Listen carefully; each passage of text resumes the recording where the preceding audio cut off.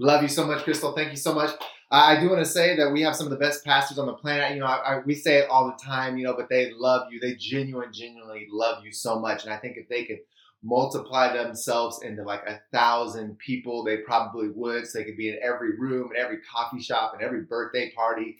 But the way they multiply themselves is through us, okay? And so, but our pastors love you so much. And it's really very humbling and honoring to get to be able to share today. And I'm excited about what God is doing, okay? I'm sure already today I've heard this so many times. Crystal, I know you're expected. You heard from every single person praying. But God is doing something new. Okay, Pastor Earl gave the biggest tease this past Sunday, okay? It was the biggest tease about what God has laid on his heart and what's ahead for our church future. And so I'm really, really excited about this because I do feel like we're in a moment right now that we need to capitalize on. And not every season is like this. Not every moment is like this, okay? Like life is not always like this, okay? It's kind of like whenever you're going to get married, okay? And it's like, okay, I want to work out because I want to fit into my wedding dress, or I want to look good in my tux, okay? You can't work out for your wedding dress after you got married, okay? You can't work out to fit in the tux how you want to fit in the tux after you get married. Like that was a season before you got married, okay? And I feel like what we're about to step into is a season like that. And we need to capitalize on the moment of where God has us right now. There's a guy that was used to play in the NBA, okay? His name was Robert Horry, okay? Robert Horry, if you're a Spurs fan, you know about him. If you're a Lakers fan, you know about him. If you're a Houston Rockets fan, okay, you know about Robert Horry. Robert Horry has 7 championships. He was a good player. He wasn't Michael Jordan. He wasn't LeBron James, okay? He wasn't Damian Lillard, okay? He wasn't any of those guys. But what Robert Horry was he was clutch. I mean, the dude was a legend when it came to clutch moments. So he maybe wasn't scoring 20 points, 30 points a game. But whenever he's in the championship and it's game 6, game 5, game 7, and you need a bucket, you need to catch Robert Horry outside the 3, and he's going to get you 3 points. Boom, done. And I feel like this right now, we need to be like Robert Horry. And we need to capitalize on the moment that God has us. One of the chapters that I think everybody loves in the Bible is Joshua chapter 6. Okay, this is like one of the most exciting chapters in the Bible. This is where the walls of Jericho fall down. Okay, and like, you want to talk about God doing a new thing? God literally like busted down the walls of Jericho using sound. Okay, like that had never been done before. Okay, like this was a new thing. Okay, God had done something brand new. But if you kind of like take some steps back and you go to Joshua chapter 5, everybody loves to have a short memory from Joshua 5 to Joshua chapter 6. Because Joshua chapter 5 talks about the preparation that went into the miracle that God did in chapter 6. And I feel like this is where we're at. We're in that preparation season as a church family. We're in that preparation season as leaders, okay? So we're going to go ahead and we're going to jump into Joshua chapter 5. And we're going to read verses 2 through 8, okay? I'm going to be reading in the NIV version. Okay, it says, "At the time the Lord said to Joshua, 'Make flint knives and circumcise the Israelites again.'" Yep. The Lord went there. Okay, the Lord went there. So Joshua made flint knives and circumcised the Israelites at what ends up known as the hill of circumcision, or hill of foreskin, which is like, that's a pretty intense description, okay? Now this is why he did so. All those who came out of Egypt, all the men of military age, died in the wilderness on the way after leaving Egypt. All of the people that came out had been circumcised, but all those who had been born in the wilderness during the journey from Egypt had not. The Israelites had moved about in the wilderness for 40 years until all the men who are of military age when they left Egypt, had died, and since they had not obeyed the Lord. For the Lord had sworn to them that they would not see the land he had solemnly promised to their ancestors to give them, a land flowing with milk and honey. So he raised up their sons in their place, and these are the ones that Joshua circumcised. They were still uncircumcised, because they had not been circumcised on the way. And after the whole nation had been circumcised, they remained where they were in the camp until they were healed. this is like one of those scripture verses. I don't know if I always understand. Okay. I read the Bible and have some questions. I'm like, Lord, why? What, like you chose a rainbow in Genesis to be a sign of your covenant. Why all of a sudden, whenever they leave Egypt, you want to switch this up and you want to install circumcision as a sign of the covenant? God, this is intense. Okay. My wife and I just had a baby. Okay. And we had a baby boy. Okay. So this circumcision thing, y'all, we just walked through this. Okay. I don't know if Gio is ever going to remember getting circumcised. Okay. But I'm telling you what, his parents will. This was traumatic. I don't know if it's traumatic for him, but it was traumatic for me. Okay, there are like real tears, and you're like shaking him and holding him. It's like this is something traumatic. But there are so many blessings that are going to be on the other side of it. Okay, and here we see God, before they could walk into their promised land, had to be circumcised. I don't know if it really all makes sense to me, if I'm going to be honest, but I know this is a principle that God actually has in the scripture. Before you can go into new seasons, sometimes there are some things that need to be cut away, okay? Like there is addition through subtraction.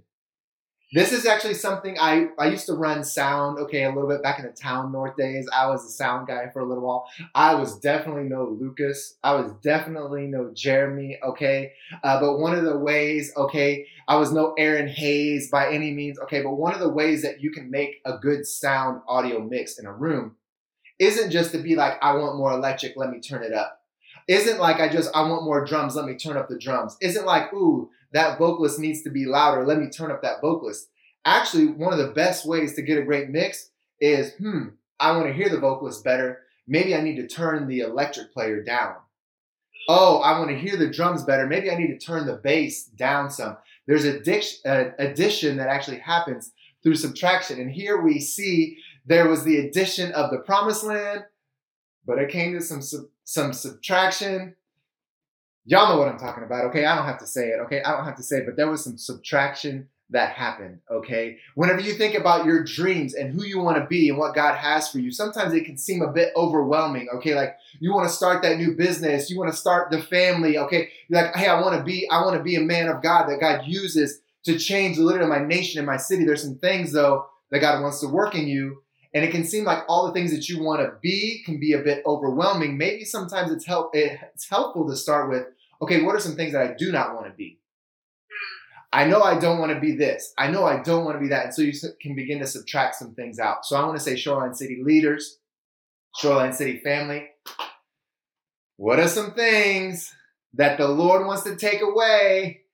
Okay, the price is way too high. You need to cut it, right? Like what is God asking you to cut in this season?